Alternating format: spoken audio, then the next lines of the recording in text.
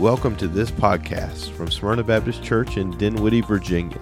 Smyrna Baptist exists to make disciples for the glory of Jesus Christ, and our prayer is that this podcast will be used to the same end.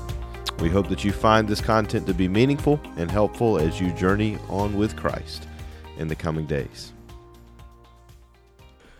Point to Ponder, May 22nd, Ephesians chapter 4 and verse 1.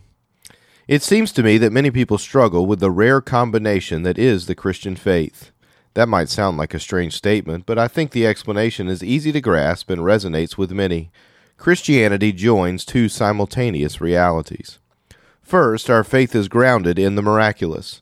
We unite underneath the conviction and confession that someone died on Friday and rose on Sunday. Indeed, the resurrection of Christ is the pillar of our confession, and it marks the most incredible miracle in human history. Jesus set himself apart in many ways, but the fact that his tomb is empty is the most obvious manifestation of the difference between our Lord and everyone else.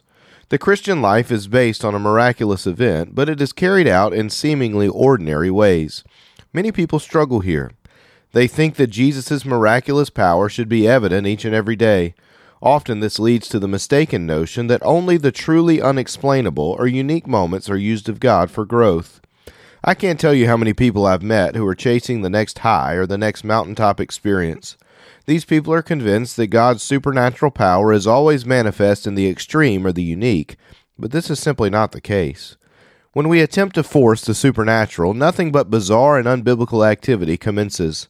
God is capable of the miraculous, but he is more than willing and capable of using the seemingly mundane. Today's text provides a hint of this truth when Paul implores the Ephesians to walk in a manner worthy of their calling. The Christian life is a walk. It's rarely a sprint, it's more of a stroll with the Lord. This means that progress is not as apparent as one might think, but it also means that Christian faithfulness is more measured by putting one spiritual step in front of the other than by making leaps and bounds. Just as your children definitively grow without any momentary explosion, so God's children grow in a mature stature day by day. I suppose my admonition to you is fairly straightforward. Christian brothers and sisters, don't despise the journey. Many times God is moving in you through the mundane and the simple. You might not always know what God is doing. In fact, you will rarely know the extent of what God is doing, but trust that he has ordained certain means of grace through which he is doing something marvelous. Your job is not to force the miraculous. Your job is not to fixate on the extremely bizarre. Your job is to walk with the Lord. Over the next several days, we will examine what it looks like to journey with him in the ways that he has ordained, but today, rest in knowing that he is very present and powerful in the midst of things that might seem typical to those who do not see the world through the eyes of faith. Point to Ponder, May 23rd, 2 Timothy chapter 3, verses 16 and 17. If yesterday's devotion contained a sufficient charge, today's will begin to unpack how we can be faithful in walking with the Lord. Theologians have called these resources the means of grace. This term is a bit clunky in our 21st century world, but the means of grace is just a phrase that denotes the way or method that God often uses to communicate grace or progress to believers.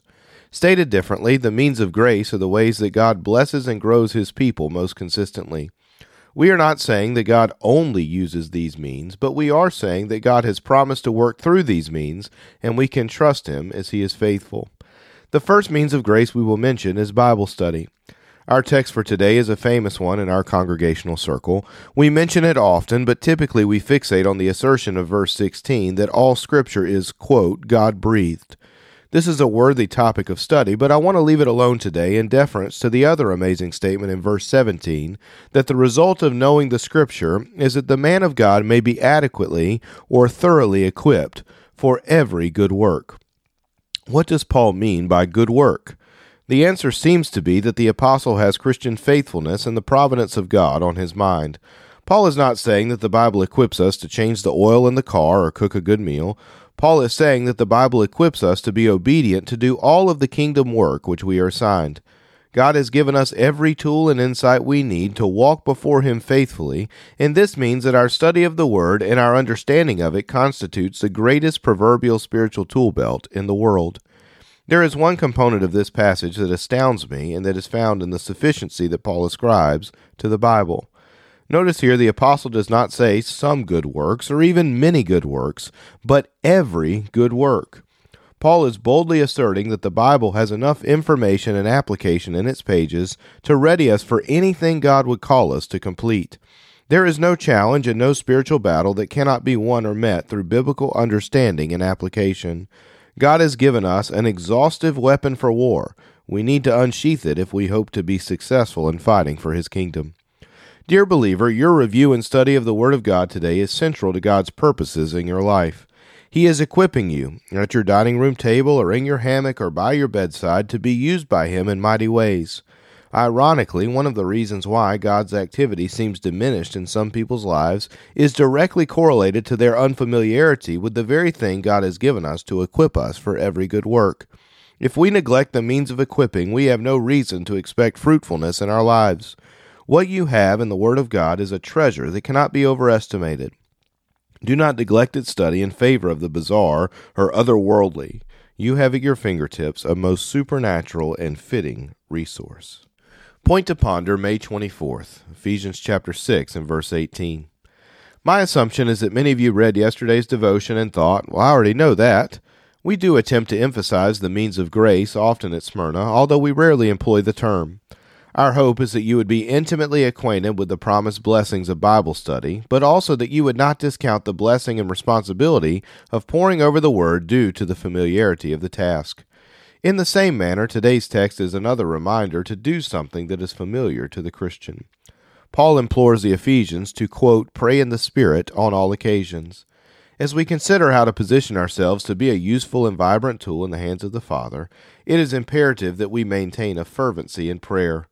There are two aspects of this text that need to be addressed if it will benefit us in the way that God intended. First, we need to briefly answer the obvious question, namely, how do we pray, quote, in the Spirit? Some people claim that the phrase is intended to denote some kind of supernatural speech or interaction. Many folks posit that praying in the Spirit means praying in some unknown language or tongue. The problem with this is that Paul says we are to be praying this way, quote, at all times, at the beginning of the verse. Surely praying in some exotic tongue is not intended to be the norm for believers in our everyday lives. The better approach to answering the question is given to us through basic Bible study and common sense. To live a life that is in the Spirit is to live in a way that is guided by and empowered through the Spirit's presence. In the same way, to pray in the Spirit is to pray in a way that the Spirit informs and catalyzes. The obvious question is, how do I know that the Spirit will inform and empower my prayers? The answer is that the Spirit speaks to us through the Word He inspired, and He empowers us as we walk and pray in accordance with what He teaches. This means that Bible study, our first means of grace, informs and enlivens prayer, our second means of grace. We pray in the Spirit when we pray things that are in keeping with His will and heart for us. Second, notice the scope of this command. We are to pray, quote, at all times. Does this mean that we should be literally speaking to God every waking moment? No, but it does mean that we are in regular communication with Him, and it also means that we communicate through prayer in all seasons. We are to be praying in the good times and the bad, in the seasons of prosperity and the seasons of want. We are to be speaking to God at all times. How often do you communicate with the Lord? How regularly do you hear Him speak through His Word and respond to Him with prayers of faith and obedience? The answer to that question will determine everything about your spiritual vitality and preparedness as a servant of the King. Point to ponder, May 25th, 1 Corinthians chapter 15 and verse 33. This week's sermon was dedicated to charging our high school and college graduates to live faithfully in their new endeavors. The Christian life has some mystery to it, but there are many aspects of living that God has clearly articulated to us. We do not need to wonder what God would have us do or the kinds of people that God would have us most closely associated with. The company we keep has profound influence on us. We have been designed by God to live in community, and this design implies that those we dwell amongst and around will impact our way of life. Paul's warning in our text today is grounded in this truth. The apostle warns the church in Corinth that bad company corrupts good morals. Please note the point is that those who previously possessed a good head on their shoulders are subject to digressing in their moral standing and therefore their relationship with God and their reputation in society due to the company they keep. Some people have attempted to abuse Scripture by somehow erroneously claiming that the need for evangelism requires a lifestyle that is immersed with the lost culture. This is an unfortunate and incorrect interpretation of Scripture. God has absolutely called us to build relationships with the lost and evangelize even the most depraved, but He has also established a community of faith that exists to provide, amongst other things, our most cherished and deepest friendships and accountability, which flows from those relationships. The simple truth is that bad company corrupts good morals, and this is why we should look for company amongst the redeemed. If those who are submerged in sin can bring us down, those who cherish the things of God can hold us up. This means that our job as believers is to pursue godly relationships in the faith that those connections can assist and equip us for the hard work of reaching out to a dying world. Folks, I have seen no weapon more easily and universally wielded by Satan than the weapon of unruly friendships. As our graduates make their way into the next season of life, one of the greatest warnings we can provide is that bad company corrupts good morals. This means we need to be aware of the negative impact others are having, and we must be vigilant in identifying and pursuing godly, wholesome, and like-minded friends for our own encouragement and edification. Graduate, as you go to school or make your way into the workforce, be mindful of who are around you. Frequent the places godly people attend, like churches and campus ministries and wholesome hobbies, and avoid the places the ungodly often visit. The effect that our company has on us is more profound than you know, and our prayer for you is that God would bring solid, wholesome, gospel-centered people into your life for His glory and your good. Point to Ponder, May 26th, Titus chapter 2, verses 1 through 6. So, if you are following the overarching structure of this week of devotions, you will note that there is a definite flow. We could summarize what we've studied thus far in this way. Dedicate yourself to the means of grace and find good friends. Truthfully, these two emphases are enough for substantial growth and protection in the Christian journey. You show me a man who is surrounded by godly friends and diligent in pursuing the Lord in prayer and Bible study and church involvement, and the like, and I will show you a maturing Christian. However, like a good infomercial, there's always more. Today's passage provides a good and necessary next step on our journey to spiritual maturity. As young men and women graduate, it is imperative that they find godly mentors. If you know me, you know that I absolutely love to read. I believe that reading is fundamental to growth, but reading is not enough. The fact is that we learn much more through observation than most of us realize or care to admit. There is something immensely valuable about receiving godly instruction and watching godly people. It is useful and important to know a more mature person in faith and learn from their example. This was on Paul's mind as he wrote to Titus.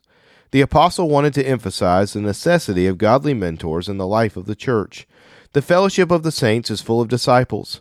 Some of them are green, others are growing, and some are incredibly mature, but the way the disciple gets from green to mature is partially by relationship.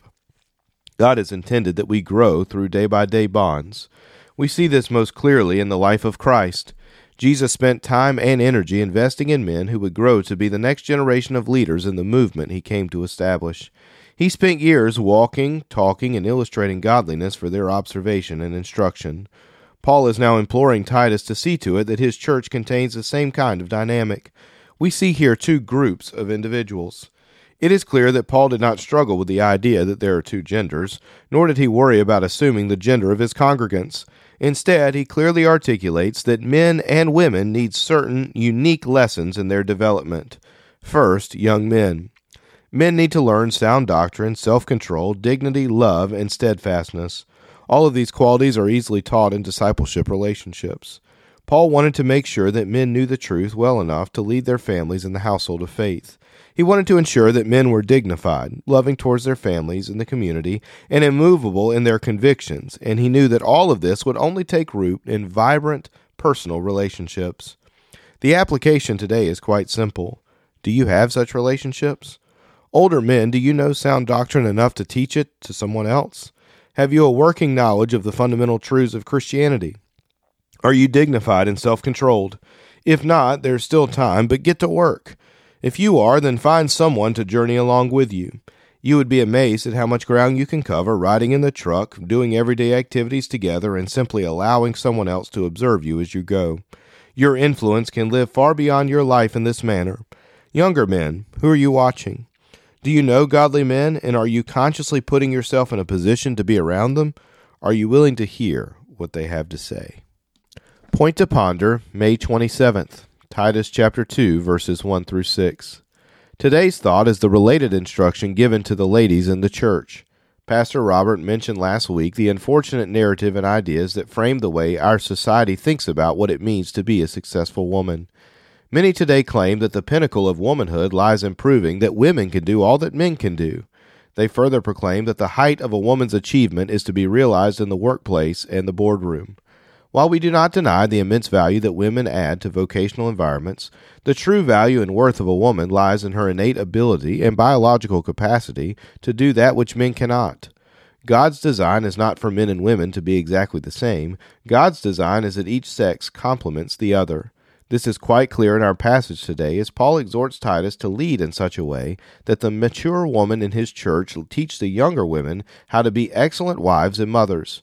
Notice the list that Paul provides. Women are to teach other women to love their husbands and children and to live in a pure manner. Why is this the ground of his teaching?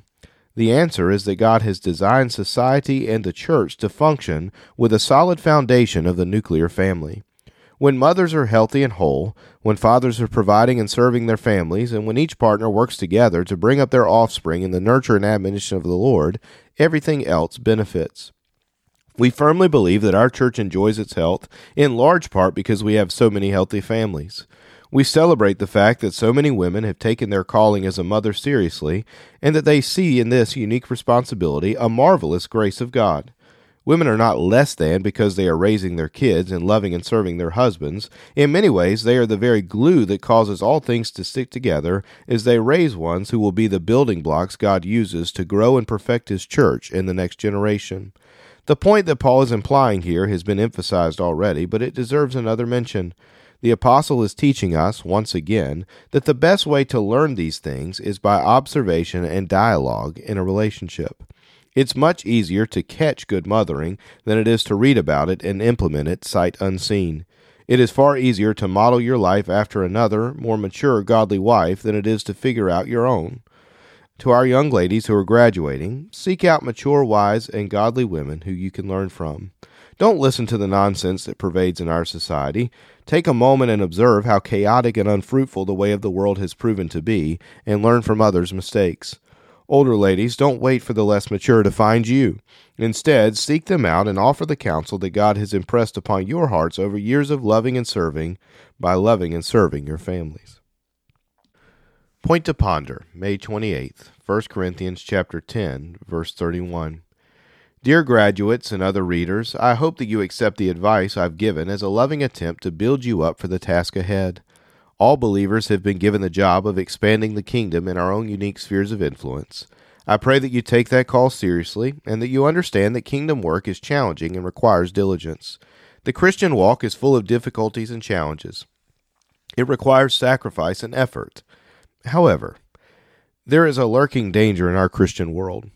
I have confronted it several times in ministry, and it usually appears around the time that somebody dares to have a good time. Someone once said that the Pharisees were always angry because somebody somewhere was having fun. Unfortunately, there are many religious people around who embody that spirit. Some among us dare to think that any enjoyment or moment of rest is somehow evil. The thinking is that we always have work to do, therefore we should always be doing work. While this might sound true enough, the underlying assumption misses the mark in two ways. First, when we live with no joy and even fun, we are missing a primary way that we bring God glory. The simple truth is that God is the giver of every good gift. This includes good friends, good food, beautiful nature, wholesome hobbies, and the like. In all of these things, God has given us a gift that is meant to be enjoyed as a means of bringing Him glory. Think about this. How does a parent receive glory for the gift he gives his son? The answer is that he gets glory from seeing his precious child enjoy the present. When a young man opens up the gift in exuberance, Dad is honored. In the same way, if we are serious about bringing God glory, we better be serious about enjoying His gifts. Is He glorified or insulted when we avoid every good and precious present He provides? Second, don't miss the way joy, fun, and vigor expand the kingdom. We are supposed to share the gospel, and the gospel is an offense. But the effect of the gospel is meant to be glorious hope and, dare I say, unending happiness. This means that a life that is lived in misery betrays the very message we proclaim. In a world full of anxious, uptight, and angry people, a life of joy and fulfillment is not only appealing, it is revolutionary. It strikes me that Peter assumed that people would ask believers about the hope that lies within them, 1 Peter chapter 3 and verse 15. But that assumption is grounded in the fact that unbelievers would look at us and see hope. How will they detect such an otherworldly characteristic? Well, they will see hope in our suffering with joy, but they will also see hope with our laughs and zest for life. The point is that living with joy and enjoying the world around you is not antithetical to kingdom work. It is strategic in completing your mission. Find things you enjoy and do them. Laugh with friends, eat good food, love on your family, and don't apologize for having fun. In these ways, God can use you as a testament of His power and promises, which sustain and invigorate every day. Oh, dear graduate, I pray you know Jesus deeply, and I pray that your knowledge of Jesus would cause you to grow in your wonder and joy in all that He has given us to savor. Don't let religious people take away the beauty of knowing and communing with your Savior in the middle of a world that He made for His glory and your joy.